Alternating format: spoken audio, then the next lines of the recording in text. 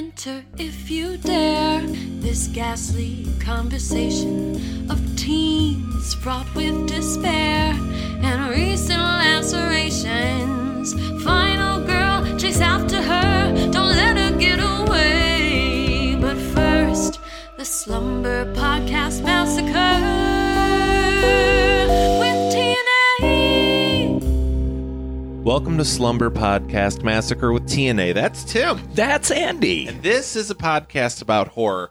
Every week, Tim and I get together. We talk about a different movie from the horror genre, from your well-known classic down to that rare gem leaning in your window, eating your beans at the back of your video store shelf. This week, Tim and I are going to talk about the Oh, wait, I should mention, today is the start of a new miniseries that celebrates America since it's July, and it's called America. And what better way to start it off than with the Suburban Haunted House Fun Time movie, Poltergeist from 1982. Tim, I was going to say, have you ever been in a haunted house, and realized that was a ridiculous question. So what's the most haunted house you've ever been in? Like actually haunted? Yes. Well, when I was a kid... Like, I knew it was a ridiculous question because you would be like, I've been in several. Yeah, I've worked at some, actually. Some fun ones, but some real ones I've had some experience with. When I was a kid, the first house that I grew up in the basement, there was always a strange feeling down there. And there was one day in particular where I was down in the basement and the light was coming through the basement window, and I could kind of see the dust particles in the air as the sunlight's coming through.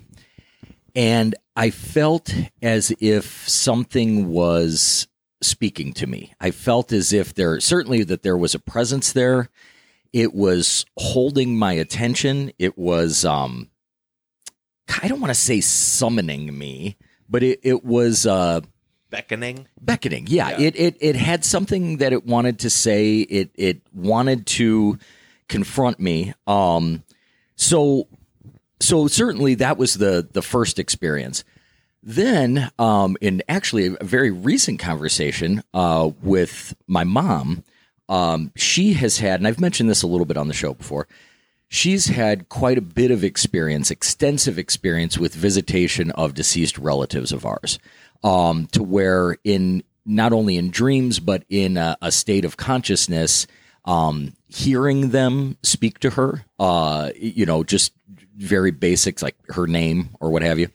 And it just seems to be something, well, it is something that she absolutely believes in. And it kind of ties in really well with this movie because, again, like I've talked about with mentioning my mom before, she's very down to earth. She's not, she's not one to hyperbolize or amplify things just for effect. I would agree with that. But she absolutely looked me dead in the eye in this most recent conversation. And she said, there absolutely is an afterlife. I can promise you that. And she wasn't saying it in a religious context, like as a believer. She was saying it as someone who has very, very clearly experienced visitations from whatever that other side is. So as far as buildings in particular, though, if we're really talking about hauntings, I'll just throw this in real quick. The first and last house that I bought, because I found out that, at least for me, being a homeowner is absolute garbage. Yes. It's just a one-way ticket to just Stressville nonstop. But in the beginning, I was excited, and it was the first time that I went to the house by myself. I had literally just gotten the key. I had somewhere that I had to be, but I'm like, I want to use my own key and go into my house, right? So I went in there. There was no one there.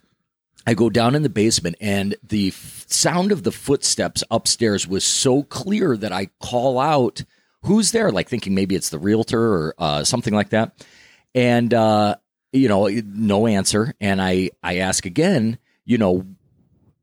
who's there? Like, is anybody up there? And it was absolutely nobody, but the fucking footsteps was, I mean, there's nothing else that could have mimicked that cadence and that sound other than that. And I might have even mentioned this on the show before, because the people that ended up buying the house about 2 years later found me in a bar somewhere and were talking to me about it. And they said, by the way, did you ever sense anything in that place? And I couldn't even hide it. Like, I wanted to be nice about it and be like, I don't know, maybe once or twice. But no, I told them, like, fuck yes, I did. Absolutely. And they just looked at me like they were receiving vindication. Yeah. But yeah, that house clearly had some activity going on. And I believe that wholeheartedly. I know you. Yeah. What do you think it is about the physical structure of a man-made home that can contain a free and ethereal spirit? Like, what do you think? What power do you think drywall has over the undead, or the dead, the newly deceased, or longly deceased? Who knows how long the house has been there and the ghost has been trapped inside? Well, that is a good skeptical question.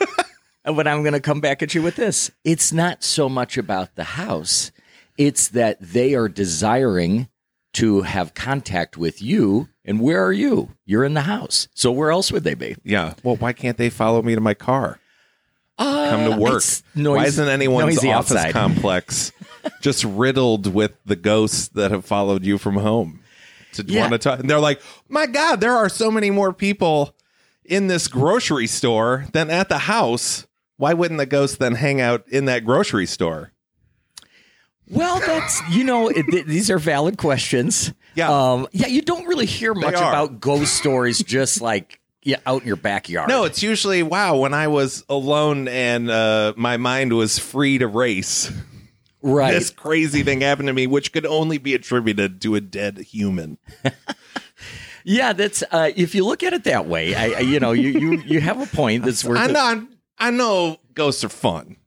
Ghosts are fun. They are, and the here's the great thing. I could see how that would make me mad as a ghost if I was like, oh, finally, I've broken free. I'm no longer alive or dead, free to experience the world. God damn it, I'm stuck in this house. Yeah, that's no way to go through life or death for that matter. Yeah, if you leave a window open, can the ghosts get out? So many questions. So many questions that we will eventually definitely get the real scientific answers to. Well, it reminds me of, I think you'll appreciate this. I think we were talking about this recently, but the actual literal definition of what most native tribes have for the word for God, a lot of people translate as the Great Spirit, but it's more succinctly translated as the Great Mystery. So it's an idea that there is something that we feel aware of, but if we're not meant to have all those answers right now, then why would we try to?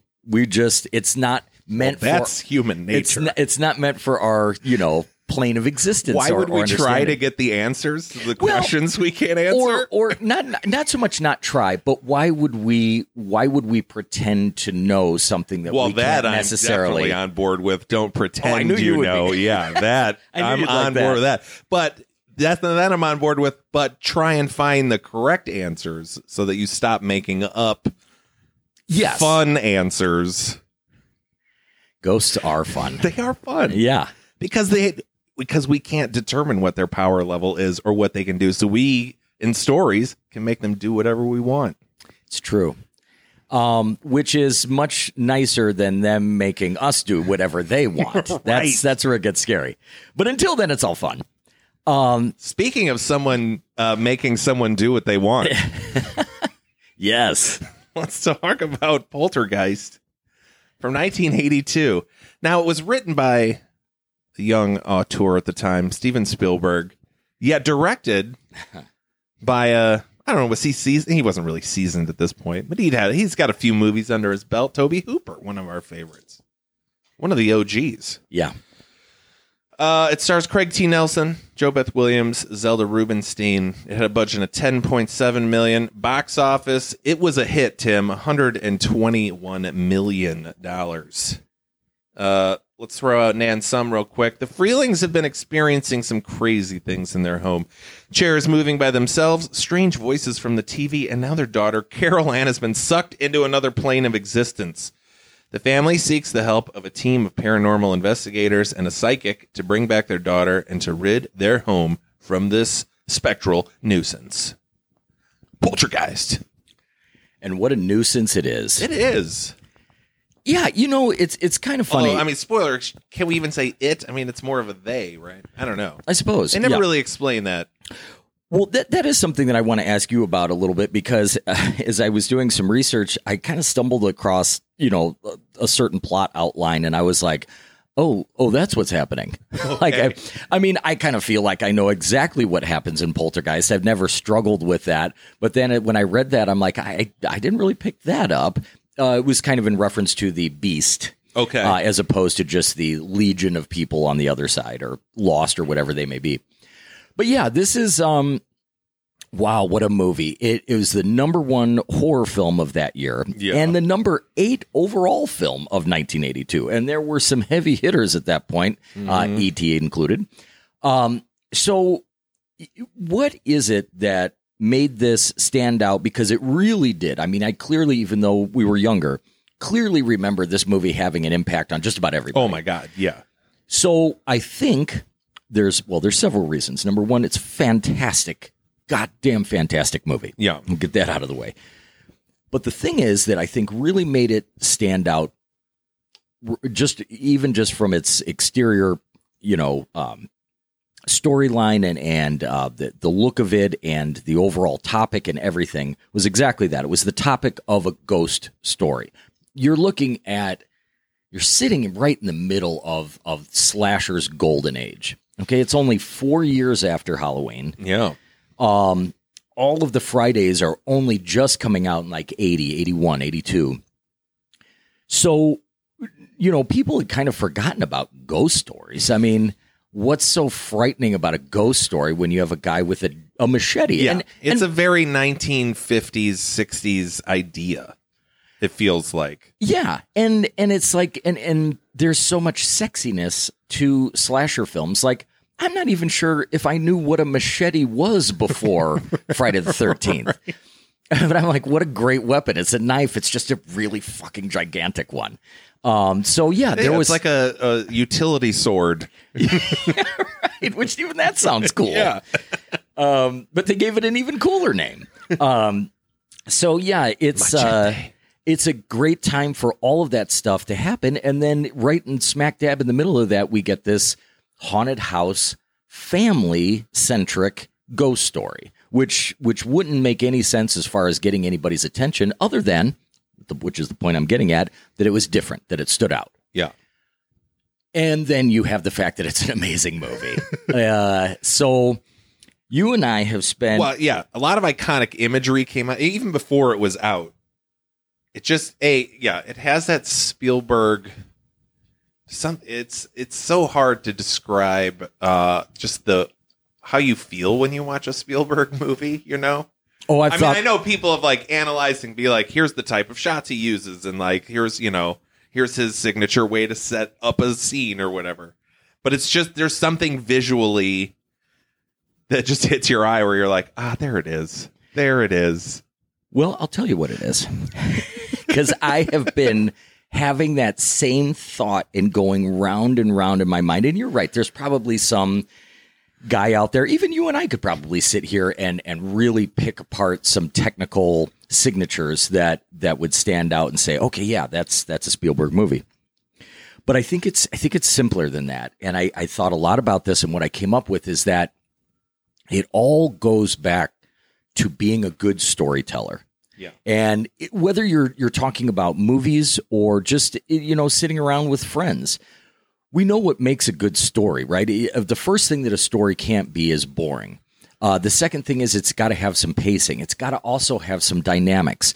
You raise your voice and then you bring it down a little bit, and then just around the corner, you're not going to believe this.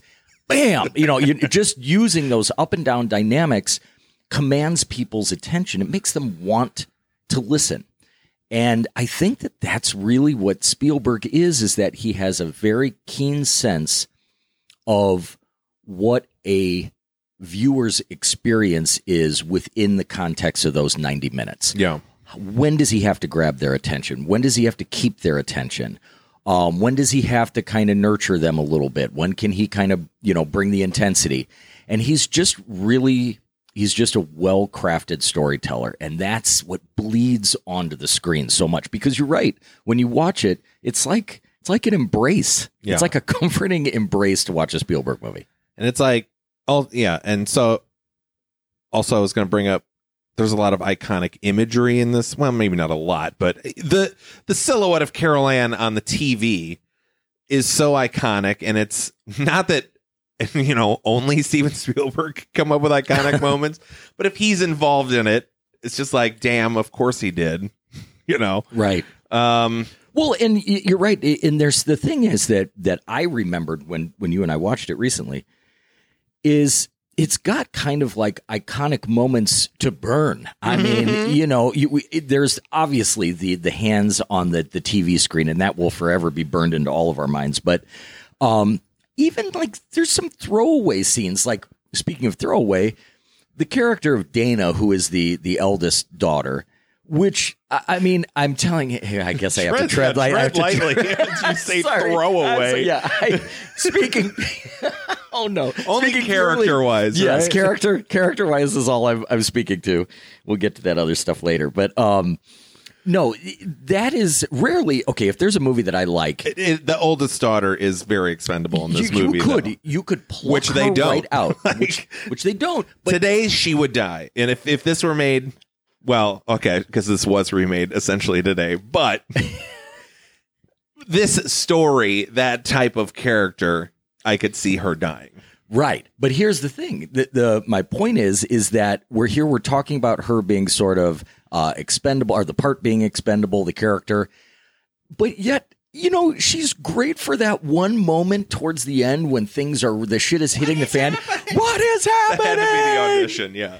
And even that right there is like, that's a line that could define a movie, and for a movie like Poltergeist, it's just one of 20 moments or lines that define a movie. So, it's got talent to burn. It's so effortless, and that's kind of an ironic thing to say about this movie, because I was watching some behind the scenes footage, and I suppose that this would go for just about any movie, but I was literally I was floored. I could not believe the monumental effort going into an effects-heavy movie like this, which did use some, I guess you wouldn't call it CGI, but there was some animation. Yeah. But a post effects. Yes. But a huge amount of mechanical effects in the moment on the set. And I'll tell you, it was almost like you had to catch your breath as I'm watching this behind the scenes footage. Yeah. All of these cables, all of these lights, all of these people, these fans, the wind, the rain, everything is happening. And you're like, my God, I can't believe that somebody can pull this all together and focus it and make this product. It's amazing. Right. Absolutely amazing. So let's just speak to that elephant in the room here real quick about who really was in charge of all of that. I feel like we have the answer. Yeah. So it's Hollywood lore up until, I don't know, recently. I think it's pretty well established. But so for a long time, there were rumors about who directed this movie, because Tobe Hooper is credited as the director. Steven Spielberg has his name literally in the credits everywhere else. Produced it. Yeah. And so these rumors were floating around that it really wasn't Tobe, that it was Steven that directed the whole thing the whole time. I mean, for God's sake, the dad, the father's character name in the movie is Steven. Yeah. Like he's all over the place. Well, but he was doing E.T. at the time. Right. And he had to deal with Columbia, they were like, you're not allowed to direct more than one picture at a time. Yeah. And he went, oh, yeah? Right. And the thing of it is that there are several different things that you hear, and I think that the answer probably lies somewhere in the middle of all of it. One quote was speaking to the fact that there was an impending director strike. So what do? You've got everything that I was just describing, the massive effort of putting this movie together. What the hell do you do if there's a director strike and all of a sudden you lose your director and you shut down production? You can't have that happen. But what if the director isn't credited as the director, that he's credited as a producer? Yeah. That way, if the strike happens and our quote unquote director has to go away, it's okay because the real director is still here. So that makes a lot of sense, I suppose. It's a pretty crafty idea. See, I couldn't find, you'd mentioned that before, and I couldn't find anything on that. I don't know where I was looking. But that sounds weird because Spielberg would still be a part of the Directors Guild. So if his union went on strike, just because he wasn't the current director on that movie, they wouldn't be like, well, you got us. All right. Yeah, no, you're right. I think he would have to just find another scrub and be like, I'm still the producer. Wink, wink, wink. Right. Yeah, no, that's true. I mean, it was a kind of a risky move if that was in fact. So maybe that was it. Like he wouldn't then be able to step in as the director. Maybe there is that thing on the strike. I just couldn't find it.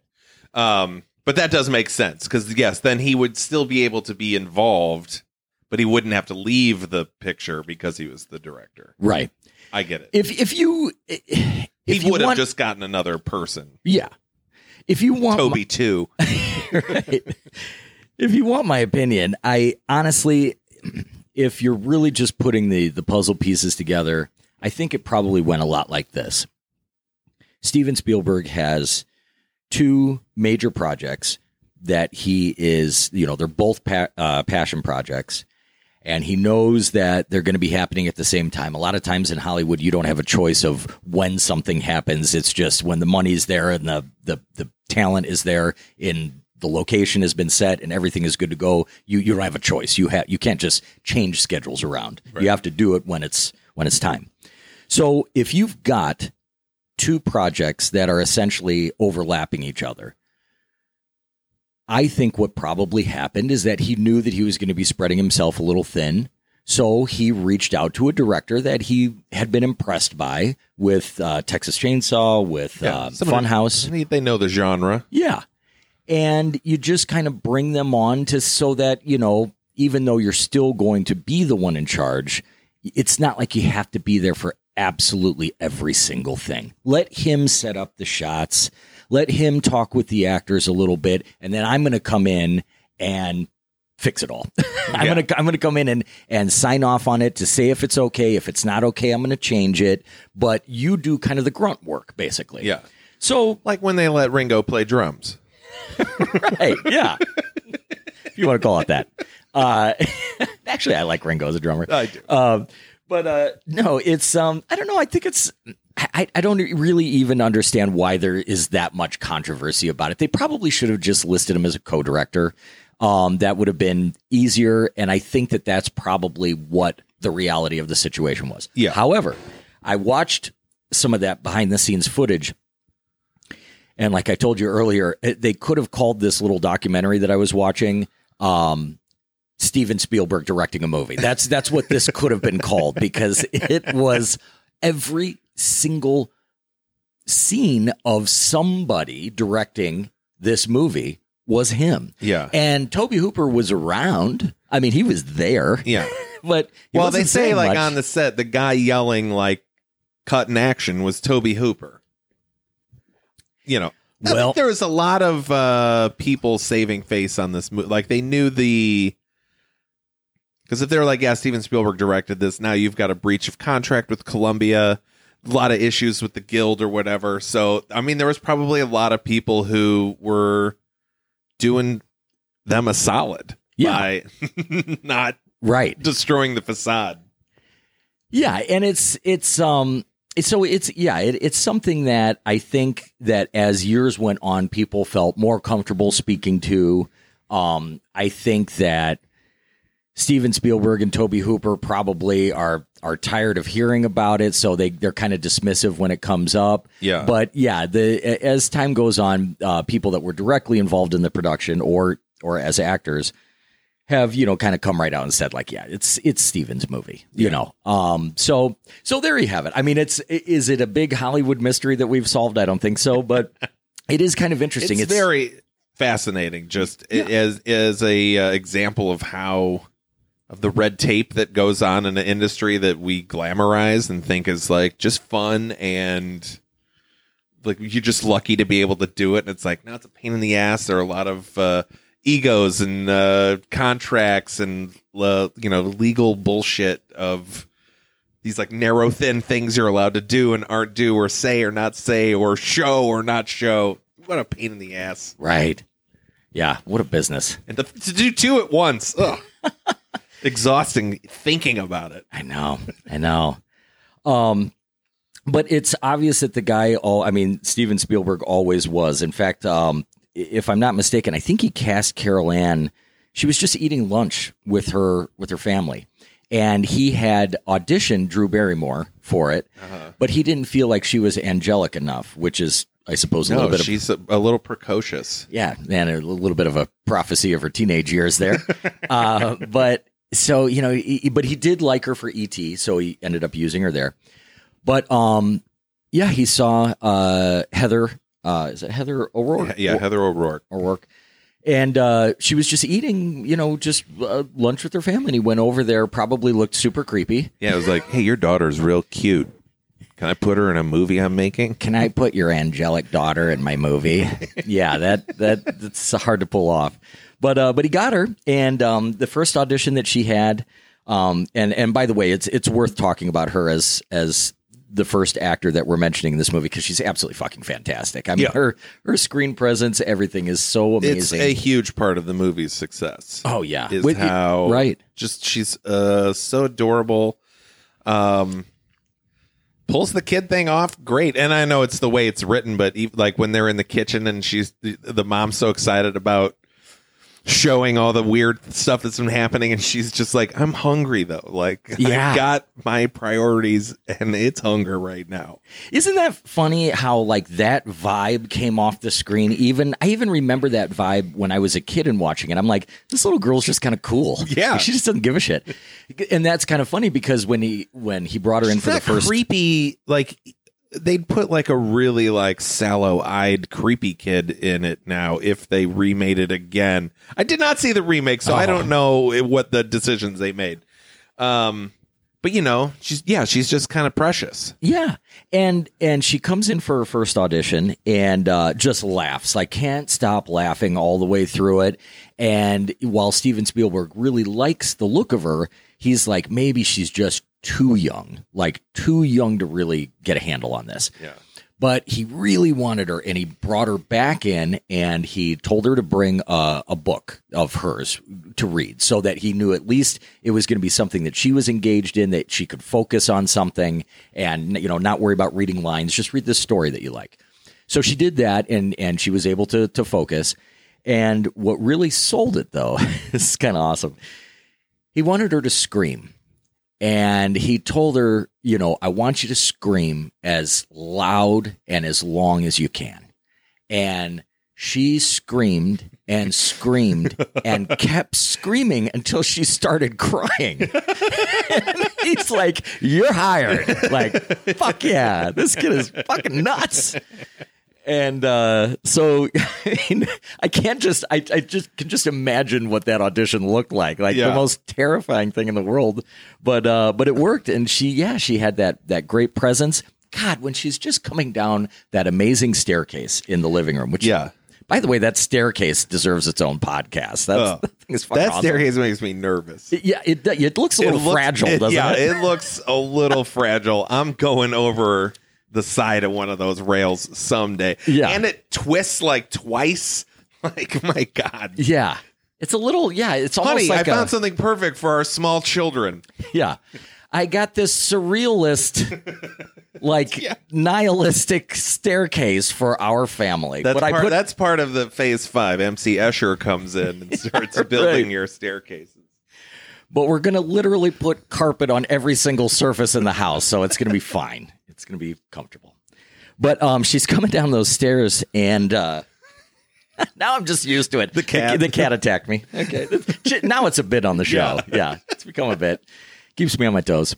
But she's coming down that staircase, and the first thought that I had is, my God, she's little. Like, she's young. Mm-hmm. And I remembered her being, probably because I'm sort of mixing it in with thinking about the sequels, her being at least a couple of years older. Right. But seeing her in that first one, I'm like, how did they get this kid to do this?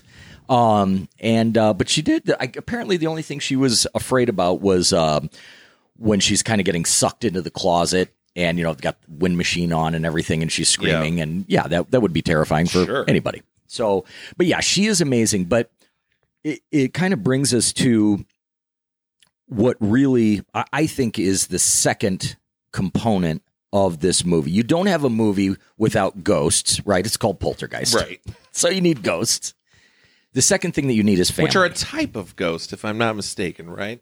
Yeah, it's like they're known as a sort of pesky and they're like an unrestful spirit. Right. So they're kind of just fucking shit up. They're being they're playing with you. They're annoying you. Yeah. But yeah, kind of funny. I mean, I guess you know how we love our titles. Is this the first German title that we've ever covered?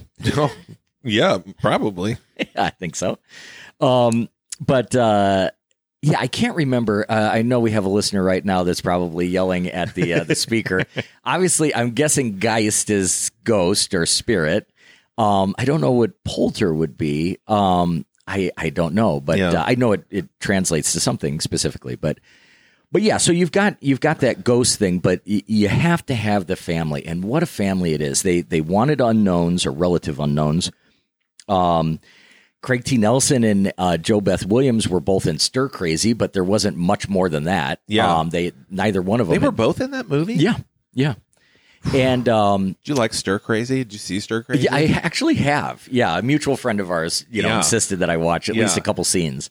But yeah, it's hilarious. That movie turned me on to a syndrome that I say movies have. It's Stir Crazy syndrome, where the first third of it is hilarious and gold until they introduce that one plot device. So in Stir Crazy, it's when Gene Wilder first gets on that mechanical bull. Movie's over for me after that point. Like that, it's just dumb, and now they're just servicing this dumb rodeo story now. Stripes, it's when they graduate. That's a different story because that's like, oh, but yeah, I know what I can see what you mean though. Super Troopers has that too. I think the first third of that movie is awesome, and then the find the truck with drugs, and it's just like serviceable after that. But it has funny moments. Like maybe they'll have moments, but they're not the last 60% not as captivating as the first 40. So you're saying that it almost feels like the filmmakers who are making movies with that syndrome feel like, okay, we gotta pull this thing into focus, right? Like they feel like, oh, okay, we gotta just keep making jokes this whole movie, right? When actually, yeah, you could, and we'd love it if you did. Yeah. This movie doesn't have that. And I just had to brag about the thing I made up. Right. No, but that's actually like, now that you say it out loud, it's like, yeah, there are movies that have that specific thing, that very thing.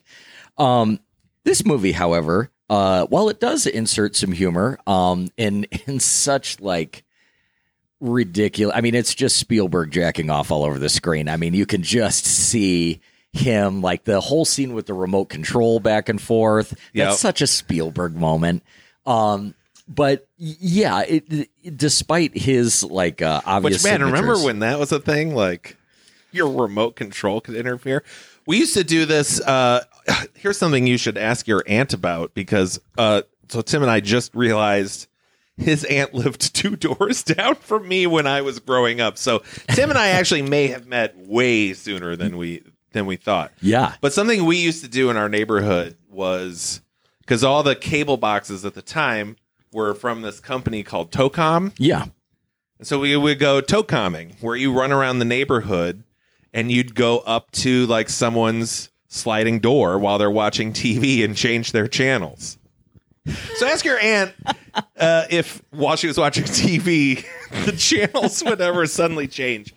Because some people would attribute that to maybe ghosts in their home, but it's just some randy kids outside with remotes that work on every single box. Like there were no unique signals at the time. So you could take your one remote, control every television in the area. Now, the remotes were not as powerful as the ones in Poltergeist, because Jesus, these, like, I can't use my phone in a building, yet these 1982 remotes were able to, like, permeate 2 walls and a yard. Yeah, it's a little bit of a convenient device there. Yeah. But speaking of controllers, I remember I remember that actual cable box, that Tocom, and there was the one that, like, the second generation one that had the 2 buttons that you could, like, rapidly toggle back and forth. And I was kind of on a Facebook thread about that. And I was just, somebody mentioned that they thought that sounded a little sexual, the rapid toggling. And then I just wrote, "You're toggling me so rapidly, I'm about to come." So there's that. Man. Enjoy that. Enjoy that, audience. So anyhow, back to family. Because that's what it's all about here. I'll tell you, when you and I were watching this together, there were probably, a minimum of 3 times that I had to, like, tense up every muscle in my body, because I mean, not that you haven't seen me cry before. Lord knows we've been on stage enough together, but I had to really stop myself from, like, getting really choked up watching this movie, which was a really new. I openly cried. I didn't make a big deal about it, but I let the tears. Well, one very particular moment where even I knew it was coming, but man, I'm just gonna say, JoBeth Williams, amazing in this movie. Should have got a nomination. She got nominated for a Saturn Award. Sure, fine.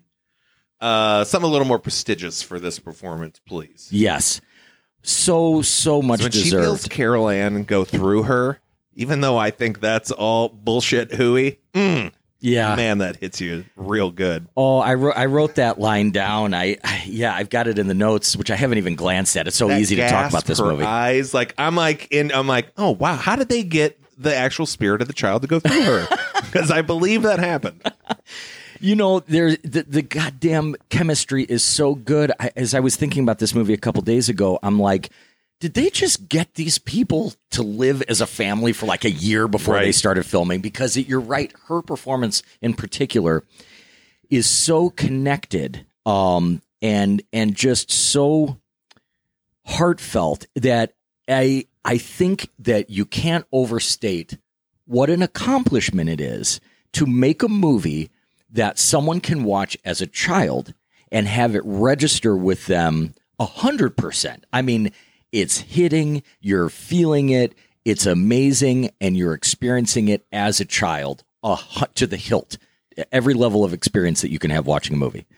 And then to have the same exact movie hit completely different as a parent, especially a parent, as an adult and a parent, to where you're experiencing it at that highest level, but yet differently than you did as a child. That's an amazing feat to make a movie like that. And we're sitting there in your garage, we're watching it, and I was just so affected by the family aspect of it. And I think that's kind of like a lot of movies at that time that were being made that way, because you got the boomer generation kind of setting down the torches and the pitchforks and having to get to real life. And so there were a lot of movies at that time about people sort of finding their way and becoming adults. But that's what's so cute about this movie is that we get that great bedroom scene between Craig T. Nelson and JoBeth Williams where they're getting a little high. Yeah, a nice, relaxed portrayal of adults enjoying cannabis in the privacy of their own home. Well, and you see what happens. That's what happens. You get sucked into the closet. When you do pot, you get sucked through your ceiling and covered in ectoplasm. The trees try to eat you. That's nature getting back at you.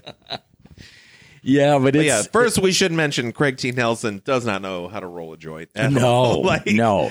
He knows how to spread cannabis all over your bed sheets. He messes up a joint and just leaves this pile of weed as it just goes back to reading a book. Like, yeah, and then he just hands it to her, kind of like, you do this. Yeah. It's a woman's job. You roll the joints, but it kind of feels that way. Like hers are pretty thin. Like she's got to suck. I don't know if that like was a pinner, at the time. Like we got to make it real obvious what you're doing, but man, her inhales are like. Yeah. I don't know. Don't pass out again. No, that's on exhale. Yeah, I know. I'm like, inhale, I'm okay. No, you're right. Like Sharp exhales and make me pass out. But isn't that kind of funny? Like, it just seems so Cheech and Chong. Like, it's such a anyway, honey. Right. Kind of like, this is obviously not a cigarette. Like, we get it. We know that it's not a cigarette. It's fine. But what a weird little scene to throw into a family movie. Well, first of all, PG movie. Yeah. And that's the other thing. How many other PG movies do you know where a man rips his face off? Right. And I mean, in great detail. And it takes a while too. Like he gets a little bit of the face off and then he gets the whole face off. Yeah. And it's PG. Like I'm not a big fan of ratings and censoring and things like that, but I don't know if we're going to have them. I do like that they came up with a middle of the road rating. Yeah. Because, it's like, hey, you're either like 6 and can watch this or you're 18 and can watch this. Anything in between is fine. Yeah, I know. You and I mentioned this. There are definitely some scenes in this movie that if you do watch it as a younger viewer, which we did, I mean, they'll stick with you. The face thing freaked me out for sure. I had a really hard time with the maggots on the chicken, like that and the steak. The food stuff kind of freaked me out a little. Like it grossed me out because I was such a picky eater at that time anyway. Sure. So, I guess a face getting ripped off is more, traumatic than a steak sliding across the counter. But for me, it was the face rip looked fake, though. Those were real maggots on that chicken. Like, they just got some maggots and dumped them onto a chicken wing. Oh, and before I forget, speaking of bones, those were real skeletons. Okay. Yeah. Okay, because you had that nugget when we were watching it, and you're like, I think in this movie they used real skeletons in the pool scene, and they did. And you know why they used them? They're cheaper. For a laugh. They're cheaper. Oh, God. A human skeleton is cheaper than the really good quality fake ones. Can't be good to be in water with real cadavers like that. Well, and electricity. Like there's fucking wires everywhere. In fact, Jo Beth Williams didn't even want to do that. She was really nervous about that pool scene. Yeah. And Spielberg was like, how about this? I'll get in there with you so that if, because they're die, I'll die. Yeah. And she was like, well, okay. So, but yeah, definitely some things that stick with you. And I think that was one thing that we both noticed is that, this movie in its own way is terrifying. And there are some scenes that are not just gross, but are genuinely they got good freak out potential. Yeah. I mean, this is a movie my cousin told me about when I was a child and could not sleep that night. The thing that did it was the tree, because at that point you're in your bed. I didn't have a clown in my room, but I did have a tree outside my window. And I'm like, this is how I die. This tree is going to pull me from my room. Which is funny because my brother used to have a fear of a deer jumping in our window, which I was like, that's ridiculous. This tree, though, this tree's going to get me. You know what, though? You can outrun a tree pretty easy. I mean, they're slow. Stuck. They're slow. Deer. Now I'm worried about a deer jumping through my window. That's a legit concern. Damn it. But yeah, no, there's some genuine freak out moments. And but what's so great about it is that, like everybody mentions when they talk about this movie, it's the setting, that suburban setting. So it's supposed to be safe. It looks boring. It looks kind of cookie cutter. Actually, I think it looks kind of beautiful, but yeah. I mean, it is cookie cutter. All the houses are exactly the same. Right. This was the start of that modular home building, and it's just like every house is the same. So you can take someone into one house and be like, this is what yours will look like. You won't get this one, but it's the same thing. Right. Which I hate, but I understand the need for it. Your cost on design goes way down. Right. True. But no, it's a bummer. What's so great though is that, and they filmed it in Simi Valley, California, but of course they had to do the interiors at MGM Studios because there's just so many effects that there's no way that you could shoot interiors in the house. But they film all those interiors in the house, and the inside of that house on the set that they created is so. We already talked about the staircase, crazy ass staircase, but it's carpet everywhere. It's cozy. Mm-hmm. Like it feels just very, very comfortable. And there's something to that I think amplifies the terror. I'll give you an example, or an explanation here. If you're watching a ghost story and it's in like a dilapidated house that is just beyond repair and it's falling apart and it's just, there's holes in the walls and yada, yada. And then crazy things start happening. Well, there's already a distance between you and that because we don't live like that. We don't live in abandoned buildings. We do live in houses like this, that look like this, that feel like this. So when all of these things are happening to this poor family. That's why I pulled all the carpet up from my home. Yeah, right. Yeah. And then just put it on this cat stand that I see here. That's where it all went. This giant 6-foot cat stand. Yeah, we should take some pictures or videos sometime so people can see what we do. We'll get a TikTok. We'll put some TikTok videos up. I hear that's a hot way to do it. We're in a 20 by 20 room with we've got some marble sculptures and everything is stainless steel. There's fountains and jungle cats. It's a very nice studio. Yeah, no, it's but yeah, there's I want to give the people a feel for the action. So that's what makes it so compelling is that feeling of it being home and these things happening in the home. I don't know about you, but kind of like the exact opposite of what you were describing with that stir crazy syndrome. When this movie really puts its foot on the gas, it's just like a white knuckle viewing experience. I mean, it really, the pacing, I know I talk about that a lot, but it's just nonstop. But what's so funny is that the movie, again, this is the storytelling craftsmanship.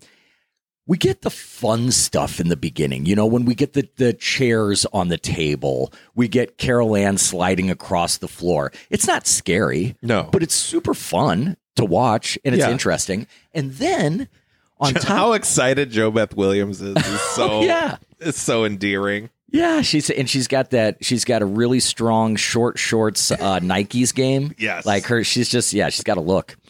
But we get all that fun stuff. And then like we needed any more. What really, I think, I'm trying to think if there were any other movies before this that used it to such great effect, but I think the use of the parapsychologists and the paranormal scientists in this is priceless. Yeah, because it makes a precursor to Ghostbusters. Yeah, I mean, was this? I mean, a little of this had to. I know they were probably already working on Ghostbusters. I know they were already working on Ghostbusters, but right, man, what a weird hey, we were going to be college professors who were parapsychologists. Well, yeah, and because even if you look at like Amityville Horror, which came out about 3 years before this, I think, it's all tied to the church and religion. Yeah. So this was the first time, certainly when I saw it, that I had ever seen people with equipment and they're using an academic terms. Approach. Yes, and it's one of those things I've talked about before where it makes you feel smarter. Like when you're seeing this stuff and you're like, oh, that's really fascinating. What an interesting job that would be. Yeah. And then as you start to see what they do and you hear them talk, even though it's fictitious, it makes you feel smarter to know about that stuff. So that really brings this. it really kicks the interest factor up because we get the fun in the beginning. The parapsychologists come in, then we start to really get interested. And then that's when the pedal hits the floor and we just start going terror style. Yeah. And that's where you and I kind of noticed, and I guess it makes perfect sense. That's where you feel a little bit more of Tobe Hooper coming in. And when things really, there's like a 10-minute sequence that is just nonstop. Yeah. And that feels like him. Yeah. It doesn't feel like Spielberg. But yeah, the Dr. Lesh talking with JoBeth Williams, that feels like Spielberg did that Oh, stuff. yes. Yeah. Just how it's framed, how it's delivered. I don't know. Like Tobe Hooper was probably like, I don't want to do this part. Yeah. Go ahead. Right. Yeah, and I like that character a lot, that she kind of speaks in that sort of mid-Atlantic, like, affected accent. Actually, I looked up that actress. She did live in England for a while, so really? they went to school there. So Beatrice Straight. Yes. That's her name. And she had kind of a lofty upbringing, so, I mean, that accent might be somewhat natural. But she brings a lot of credibility to the movie. Like you start to feel, like I said, you start to feel very, very interested in figuring out exactly what's happening. So that brings us to what is exactly happening in this movie. Oh, yeah. So it's not unknown that there's a belief that spirits travel more easily through electronics. Yeah. I think we can all agree on that. And it's actually, it's a legit thing. Like, people that do believe think that the whatever about the radio waves or whatever it is, that somehow that eases the transmissions. Right. I mean, those are two different things, electricity and radio waves. Oh, but true. Let's keep going. True. And so you've got that element that kind of sucks you in a little bit, and that's how it starts. But then we kind of, as the movie progresses, we understand that the reason why these people are specifically, or these spirits are specifically targeting this family, is because of Carol Ann's quote unquote life force, or her connectivity. Yeah. She's because like a conduit. She was born in the house. Yes. Like literally born within the walls of the home. And as we all know, the home sits on a cemetery. So we've got a few different ingredients here as to why this is all happening. But it should be pointed out, they only moved the headstones. They didn't move the bodies. They only moved the headstones. If only someone had clearly said that in the movie. Yeah, maybe even just like brought their voice up a little bit, like yelled it, like right. So we really hear it. But yeah, so you've got that going on. But then what I was talking to you about earlier, like there's the introduction of this character of the Beast. Now, I read somewhere that the Beast is supposed to be this malevolent spirit that is trapping these lost souls that are obviously from this cemetery. And not letting them pass into the light. Yeah. And that he's using the Zelda reference. What's her real name in this movie? My God. Tangina. Sorry. Yeah. She makes a reference like he's like tricking them and keeping them from going. Right. And he's kind of using Carol Ann because she's kind of powerful enough to help him keep doing that. Okay. That he's presenting. Like, she just sees it as another child. Do you think that one, that, like, kind of spindly, bony thing, is that supposed to be the Beast? I guess so. But yeah. I don't know. Because a different skull face comes out of the closet, so... I guess it can take whatever form it wants to. Yeah, that's true. Yeah. It knows what scares you most, so it's, like, going to... do that. Maybe it's just like, oh, I know what's really going to scare JoBeth Williams right now. Yes. A big Muppet monster. That is kind of what it looks like. Yeah. But it is a good, scary Muppet monster. And speaking of scary things, of course, the one thing that this movie, actually, the way that this movie ruined a lot of lives is through the use of a clown. Yeah. And you know what's funny? I know that it kind of started people down that path of clown fear, but it seems like just in the past couple of years that people have been more vocal about like, fuck clowns. Yeah. Like, I think it was, remember there was that sort of like weird kind of summer where people were just dressing as clowns standing in the woods. And were they really, was that happening or was that just more of a... Well, okay. So here's the thing. I did see a documentary about that. And there was a dude who had a service where he would come and scare your kids. Like you could like threaten them with like, hey, if you don't do this, this is going to happen. And then, yeah, he'd put on this creepy clown costume and go stand in like your yard. So the kid would see him. So I don't know if it's just like urban shit based on that. I don't remember the end of the documentary. I feel like now that I'm saying it out loud that it turns out that was also a hoax. But no, I don't think it was. Well, yeah, there was, but I mean, even more than that, there was like that summer, there was like stories of like people dressing as clowns and going up and down people's streets and terrorizing them, like beating them up or killing them or whatever. No, I don't think there's any violence. They were just being creepy. Yeah. Well, they're being creepy in this movie too. Get this cat out of here. You just put it over by that marble sculpture. So this clown, okay, I had a clown like this. It was full size. I guess I liked it. I liked it less after I saw this movie. Naturally, my own clown. Yeah. Yeah, it was bigger than I was. So these were a toy. I mean, these were things that kids had. In addition to apparently everything else in their bedroom being Star Wars, because my God, Star Wars threw up all over this kid's bedroom. Yeah, that kid's into it. But pretty true to life because we all were. But yeah, that is funny because I was like, oh, geez, of course, here's Steven Spielberg props to his friend. And I was like, oh, but yes, also, it consumed my life as a child. So yes, this actually is a very accurate representation of an 8-year-old's bedroom.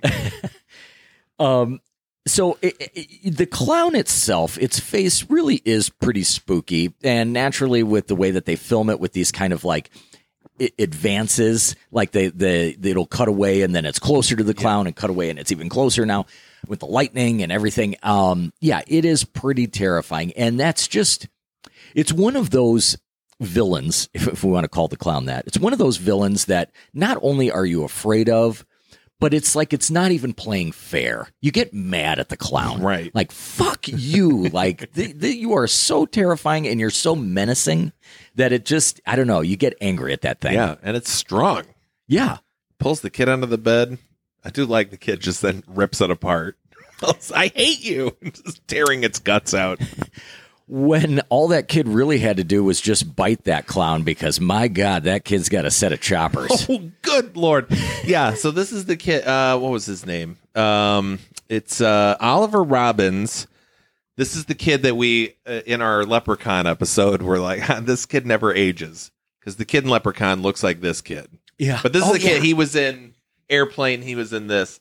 And yeah, he's got some, buck teeth, which kids have. That's fine. But man, yeah, after Carol Ann's initial disappearance, and he hears her in the TV, and he's like, "Mom, come listen." And there's just this close up of their faces silhouetted with the TV static behind them, and man, that kid's teeth, like, yeah, what an unfortunate profile silhouette those provide. It's hard not to comment on it when you watch it. It's hard not to just go, "Whoa." Yeah, dental science has helped a great many people, and I hope it found its way to him. Yeah, you're right. I mean, like, okay, the teeth are there. If we see it from the front, we're okay. Yeah, kind of cute. But you think somebody would have caught that. Yeah, and they're at like such an like pronounced angle too. Yeah. Like, I didn't even realize they were that bad. Yeah, they are at as the Spanish would say, questa, which means slope, as in Questa Verde, which is the name of the subdivision, which means green slope. Green slope, yeah. So even though they're in a valley. Right. Yeah, the slope is up higher. Right. It's over there, yeah. But yeah, so, and I want to talk a little bit too about, because, I mean, we could go on, and we did when we were watching the movie about JoBeth Williams, and you can't say enough about her. But I really like Craig T. Nelson in this. He is such a dad. I mean, he's got that perfect combination of, like, you know, he's still wanting to hang on to a little bit of that youth, but he's goofy, just the way dads are goofy, you know? And, but props to the goddamn makeup department, because they do an excellent job of just zapping the life out of that man's face. They really bring his color down, really pale him out. They dress him in these sweaters. Like, he looks like a man who hasn't slept in 2 weeks, whose daughter got pulled into the television. He looks exactly like a man that is experiencing that. Yeah. And, but he plays it with a nice intensity, and man, I just love him in that scene when Tangina is trying to get him to be angry with Carol Ann. Yeah. And that he has to threaten to spank her, you know, and you can just see him, you know, talking to her, like, when he actually says, like, I've never hit the kids a day in my life. And he's so I've never angry. spanked the children. Right. My dad was like, okay. Right. Yeah. Why? Yeah. As my parents were watching it, they probably just reminded them, like, my dad just starts, you're due. Yeah. They just start pulling the belt off. Like, yeah, that reminds me. No, but you just see that frustration of, like, I'm following what you're telling me to do because it's what you apparently needs to be done to help my daughter, but you're forcing me to be angry with her when all I want to do is get her back home, which is the last thing you would want to do. Lie to your child. Yeah, and threaten them, and because you're trying to get them back, and somebody is telling you to yell at and scold your child, and you see all of that happening in his face, and he plays that very, very well. And like you mentioned, JoBeth Williams, I mean, my God, like her reactions to having to communicate with Carol Ann, which it's very, very vague. Really only in that one anecdote about her sleepwalking, you get some sort of sense that maybe Diane, the mother's character, maybe has a little bit of juju herself, you know, or some connectivity to the spirit world. And Carol Ann has a lot of it. But yeah, her reactions, and I wrote down, I was so happy when you mentioned that moment of when she says she went right through me, because I literally wrote it down because it's so affecting. Yeah. I'm not going to talk about it anymore because I'll get all choked up, but they do a great job. Here's one weird thing. We're talking a little bit about the eldest child, being sort of extractable from the movie. Yeah. There's like that nice little fun scene where dad is telling her to get off the phone. You know, so we got that. Been there. There is like get off the phone, Dana. But there is an utter absence of like JoBeth Williams' character interacting with her. I mean, there's that there's breakfast scene, but she's more much. Interacting with the Dana's more with the kids. Yeah, and it's it just kind of makes you wonder, like, why she's they even stoned. What do you know about being stoned? More than you, ask Dad. That's one of my favorite scenes. Like Carol Ann, ask Dad. Like, what a little kid thing to do. Like, I'm just going to copy what my older siblings are doing. I have no idea what the context of what they're saying is. Yeah, it's adorable. It's adorable. But yeah, that's you know, it doesn't really bother me that that she's there. I don't really know why Spielberg would have felt the need to insert that character, but it's fine.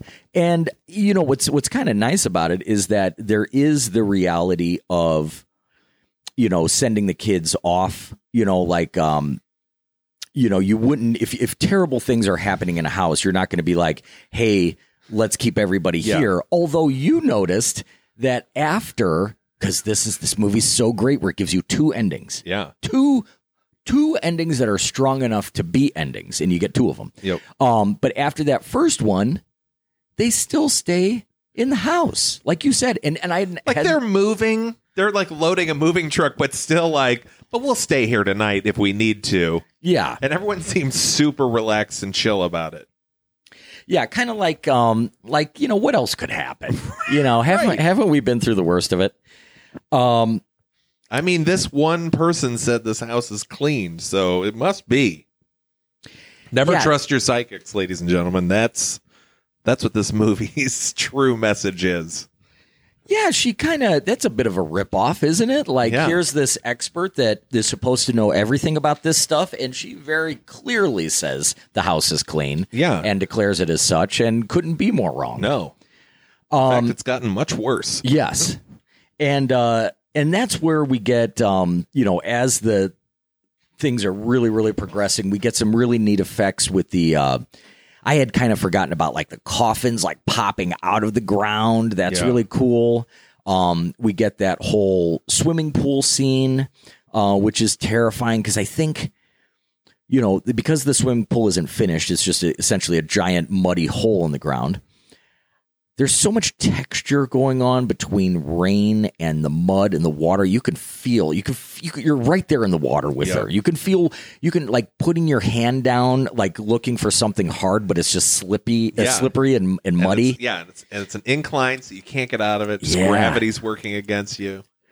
And, and it's just like you're right there with her when she says, God, how does she say it with when they're looking for Carol Ann? Oh, yeah, where she's just like, oh, my. Because that was one of her bits. She played stoned very accurately. Yeah. Like, was able to have a coherent conversation, but then would tangent and just be like, oh, my God, what if, like, Carol Ann sleepwalks and into the pool? Right. Like, while we're all sleeping. So she's immediately like that. When they can't find Carol Ann, she's like, fuck that. Of course. My worst fear, she's in the pool. Yeah, and I think she says it twice. She's like, swimming pool. Oh, my God, the swimming pool. The swimming pool.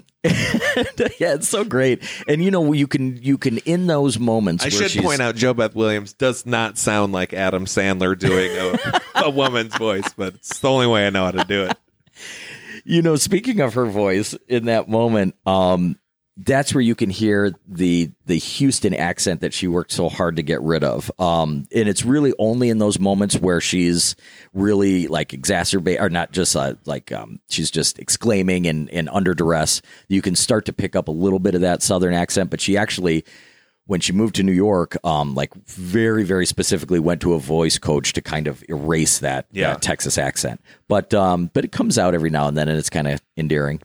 But yeah, I think, for all the nice things we've said about her, I think her terror in the movie instructs us. Like we follow her lead because she's so compelling that, when she is terrified, we're terrified. And she sells it so beautifully. And when she feels like Carol Ann went through her, we feel that too. She's just like you said, how in the hell were there not more movies made with JoBeth Williams? Right.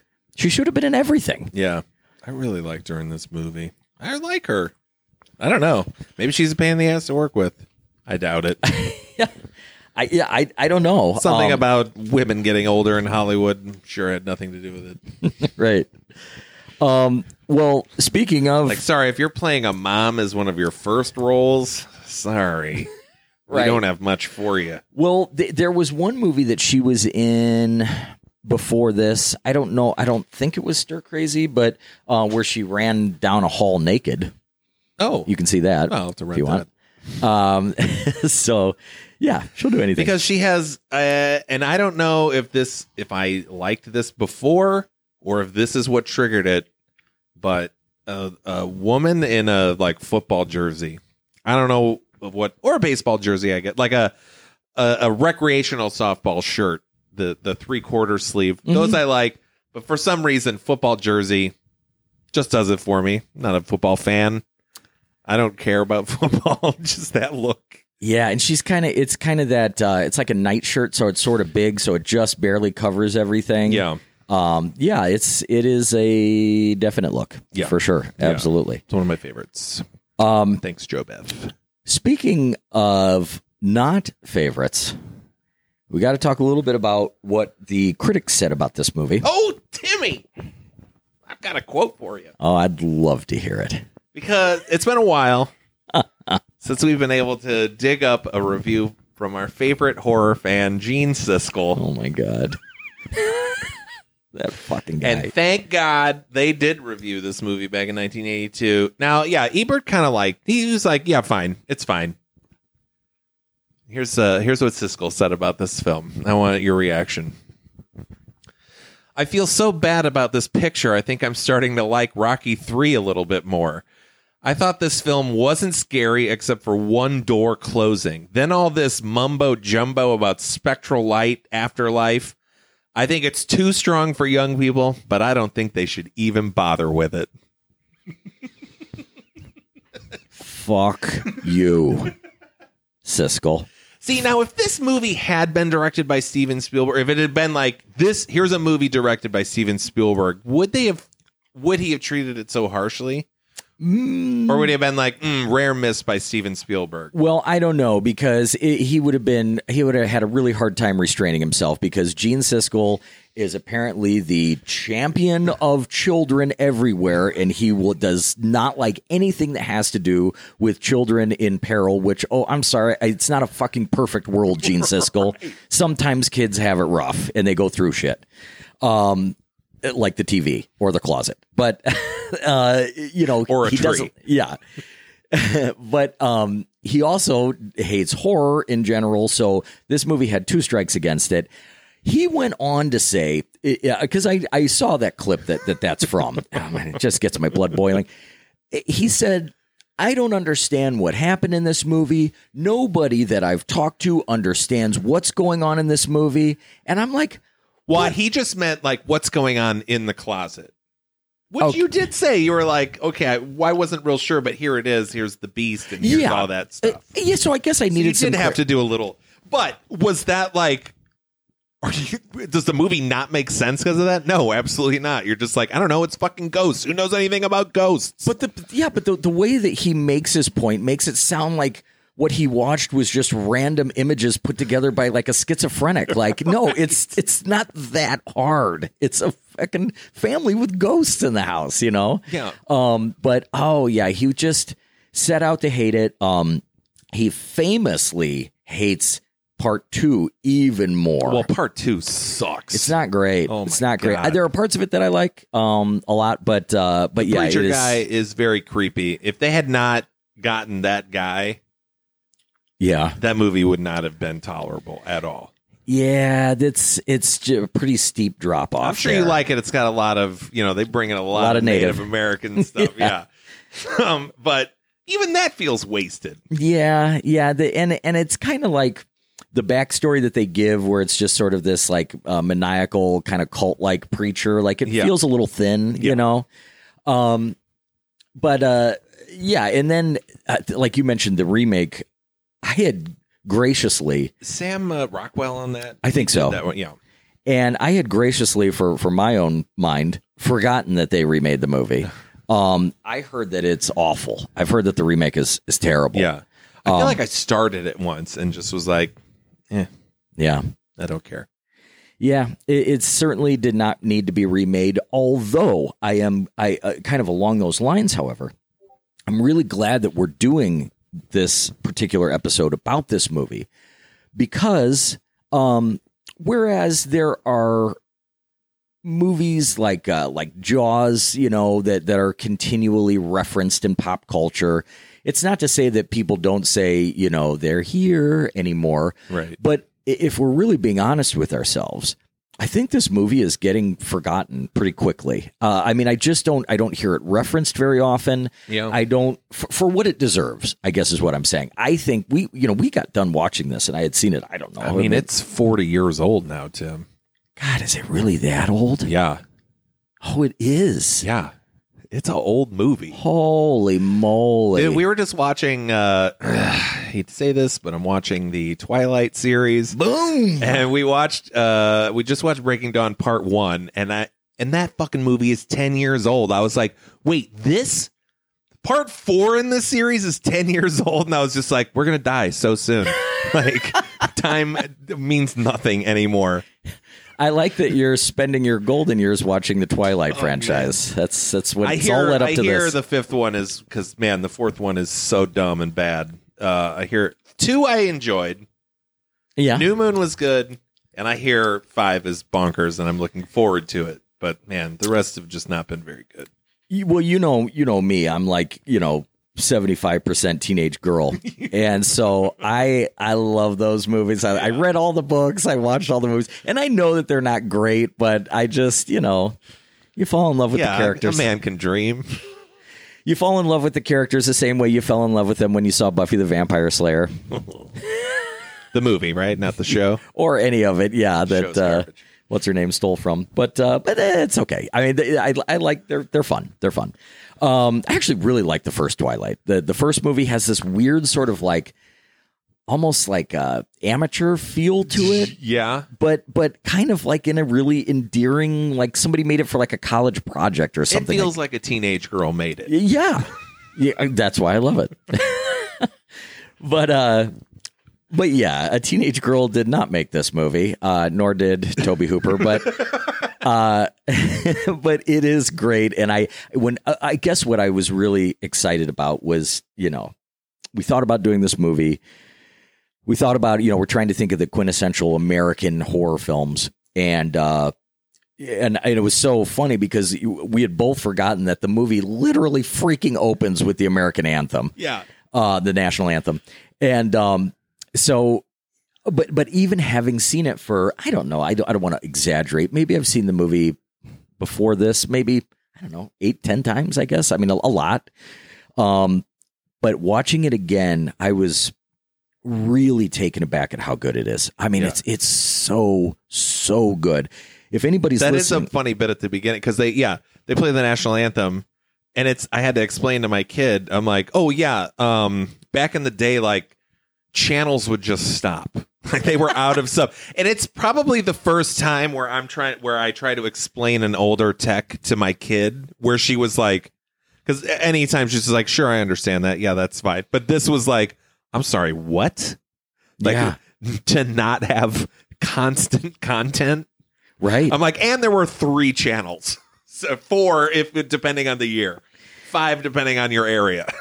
And isn't that funny about that though? It's actually a great thing to open a horror movie with because it was kind of creepy, wasn't it? When a channel went off the air, and it kind of felt like you all of a sudden felt way vulnerable. Like, wait, where are you going? Don't go, right. I'm up too late. Like even the TV is like, is done. Yeah, the world is sort of stopped, and it kind of felt a little less comforting and protected when those channels. And it was only for a couple hours. Yeah, it was like from 3 to 5. Right. And I think that there are, well, maybe not anymore. I thought that maybe like if you go like super local, there's still some channels that sign off for the day. Probably. But yeah, it was all of them at that time. You're right. But yeah, it is its own little brand of creepy there. But yeah, I would suggest to people that even if you have seen this movie, even if you're listening to this episode and you're like, oh yeah, I remember that, and it all seems so vivid to you, I would still highly suggest that you watch it again. I mean, what a great repeat viewing. It is kind of crazy, like how early Carol Ann is then missing from the entire movie. Like, for a character who's so prominent and who you essentially think of when you think of these movies. Like in that first movie, she is gone for half of it. Yeah.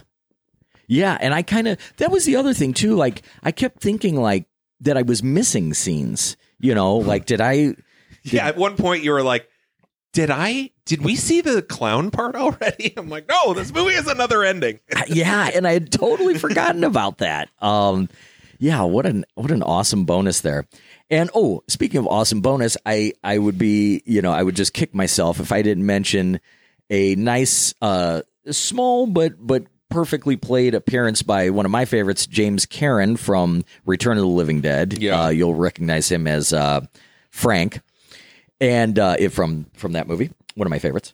And he plays kind of like the brother in arms with the mayor from Jaws, the kind of like smarmy, trying to be likable to everybody, sort of politician type.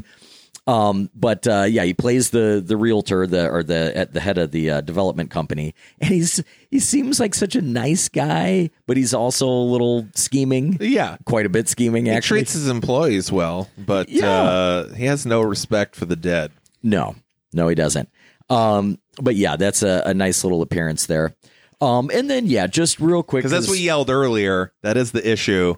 They built the homes on top of a graveyard, moved the headstones, but not the bodies, because they're just decomposing organisms that doesn't, But as we know for a fact now, there are ghosts tied to those bodies. Yeah, people have no problem composting the shit out of whatever garbage comes out of their house, but that's such an issue. I was saying because their canary dies in the beginning, and I was like, that would have been actually pretty great if this movie was... when they dig up the bird to put in the swimming pool, like now the bird's spirit is angry, and that's really what all the poltergeists are the angry bird for being disturbed from its eternal slumber. And there are some very, very powerful bird spirits in specifically Mexican lore, but they're not canaries. No. So that would have been great. Just real quick before we completely wrap up here, because I know that some people might say, well, hold on. Before you do that, if we're talking about our favorite bit characters in this, I got to talk about their neighbor, Ben. Oh, yes. Ben Todd Hill, who he has got 2 or 3 scenes. There's the little remote quipping between them. But my favorite scene is once the Freelings notice there's something going on in their house, they go to ask the neighbors. And he's just standing there eating a plate of beans. I commented, does everyone eat beans in this movie? Because I mentioned at the top of this, there is a guy working on the pool. He just leans into their kitchen window to eat the beans she's making on the stove at 10 in the morning. I don't really understand why or what she's cooking at this point. But so, yeah, Ben's standing there eating a plate of beans, and they start getting eaten by mosquitoes. And he's just like, yeah, they never bothered me. In fact, I don't think anyone in my family has ever been bitten by one. And then this weird kid is standing there. He's just like, mosquito ever suck on you, son? I don't know, Dad. He doesn't know.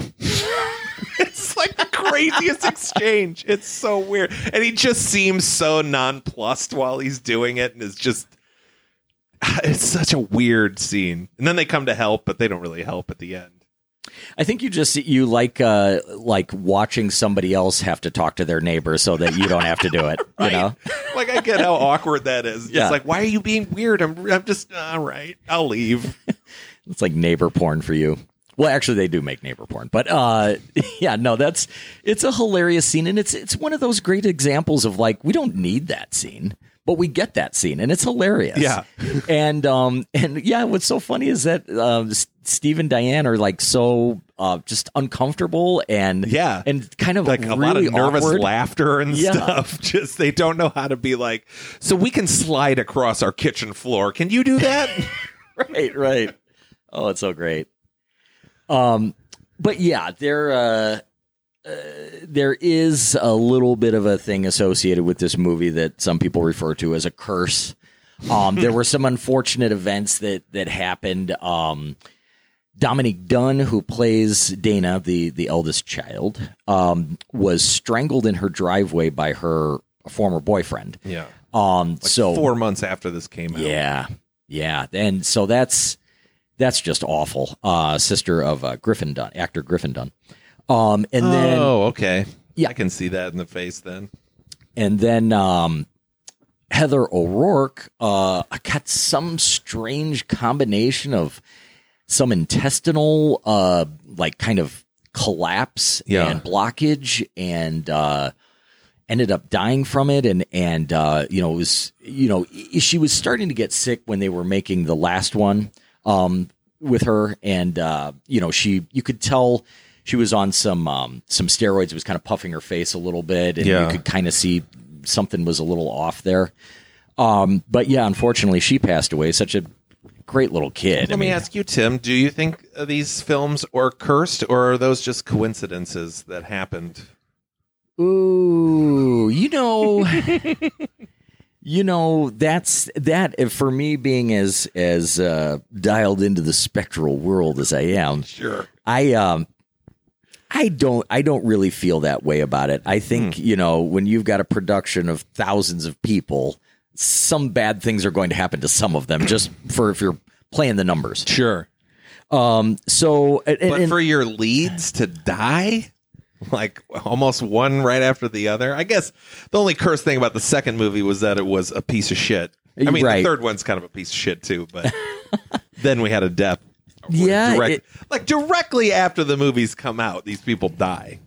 I think that You don't think that that's connected? And to tell you the truth, I think there's more. I can't remember what it is. I think there is, but I can't. Off the top of my head, I can't remember. I think there's actually a lot more. Right? That we're getting didn't more bother. evidence that these are definitely cursed and not coincidences. Well, they did it to themselves.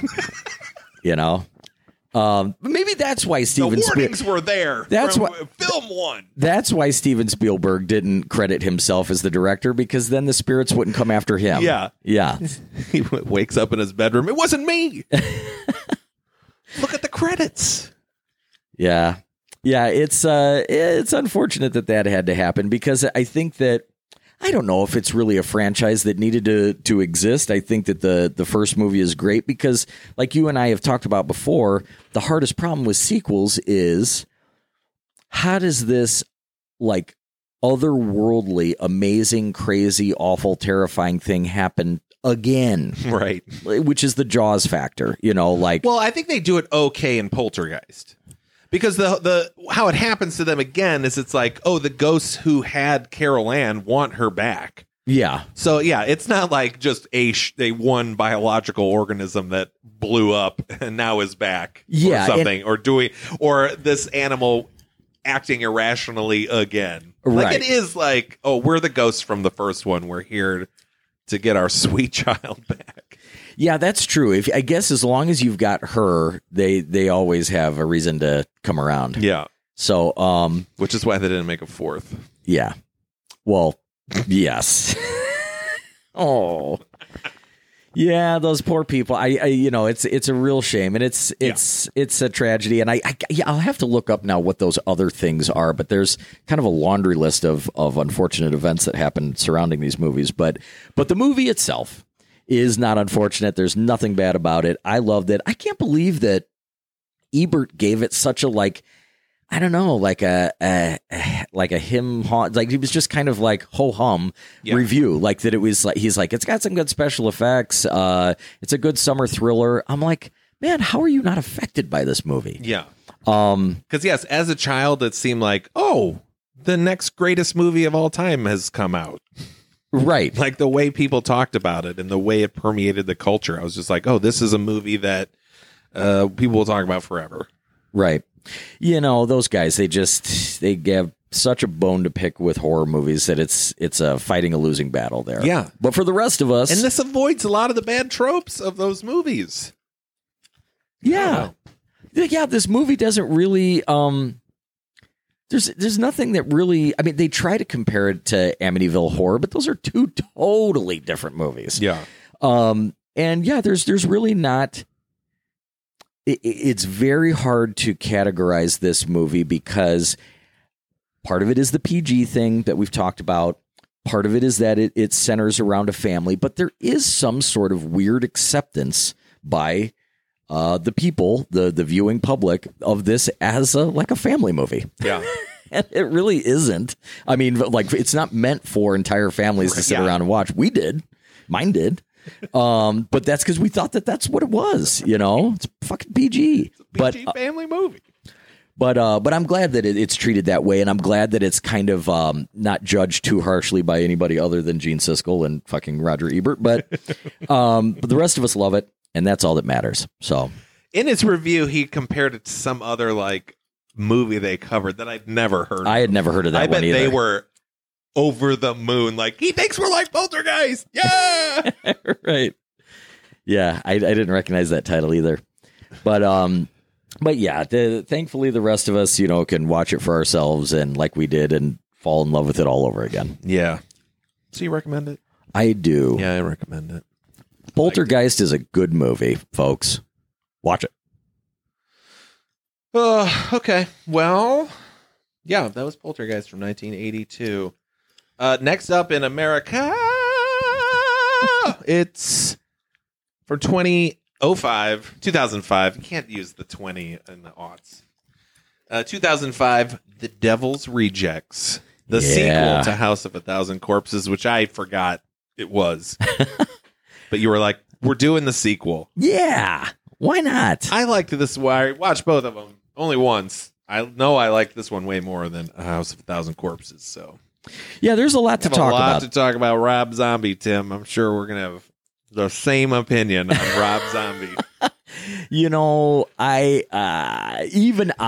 kind of go a little half and half with him. Okay, well that's good. Well, you know, I think he's such a sweet fanboy. Like Right. he loves He's the really things trying. he loves. Yeah. Yeah. You know, does it all land the way that it's supposed to? Not necessarily. I don't know. There's some projects that I think he should have never even been attempted, but and those seem to be continuing. but no, he's Are they? cool. Well, I mean, Is he doing another? Are you talking about Halloween? no, okay. the Munsters. Oh right. Oh God, I'm so worried about that. Yeah. Maybe it'll be cool as hell and awesome. I don't know. I love the Munsters more than the Addams Family. I was way more of a Munsters kid. Right. Like when the Addams Family came out and everybody was so excited, I'm like, well, it's just the Addams Family.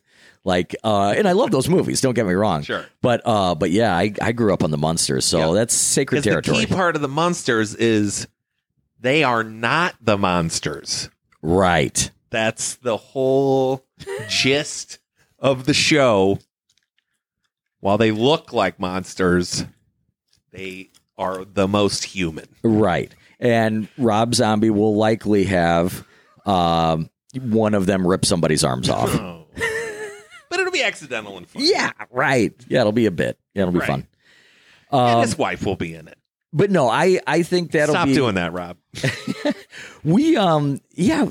Devil's Rejects is kind of a departure from the stuff that we usually cover. Not just in the fact that it's, well, at least slightly newer, but it's got a little bit of that grittier feel that we Yeah, haven't it's very covered gritty. much of. No. So that'll be fun. I'm looking forward to it. Yeah. So that'll be next week. And I hope you didn't miss us on our week off last week. It was the 4th of July, and we didn't want to record on that day. And so we actually we were like, that's nonsense. Let's get together early the next morning.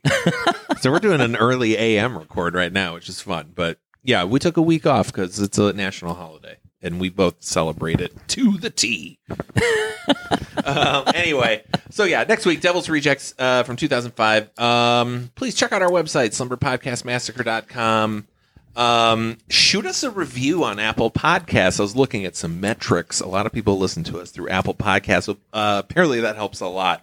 Just a little rate and review. So, take a couple seconds out of your day. Do that for us. Also, huge thanks to our patrons. You help make this show possible, and we really appreciate you. So, yeah, that's that. Tim, do you got anything else to say about Poltergeist? Well, not so much about Poltergeist, but I just wanted to take this opportunity, like any opportunity that I have, to tell you that you are my own personal brand of heroin. Whoa. Wait, what? Well, it looks like somebody needs to go back and watch a few more Twilight movies. Oh. Wait, did they say personal brand of heroin? Yes, it's such a weird-ass line. When Edward I'm is... also watching them with... I'm only watching them because I'm listening to a commentary track of another podcast I listen to. Oh, okay. So my full attention is not on the movies. But I'm watching them with subtitles, but I don't remember a personal heroin line. Well, just start at the beginning and go through them again. That will never happen. I'm never watching those movies again. Maybe 2, maybe 5. We'll see. All right. Fuck Twilight. Bye, Tim. Bye! I love your Twilight.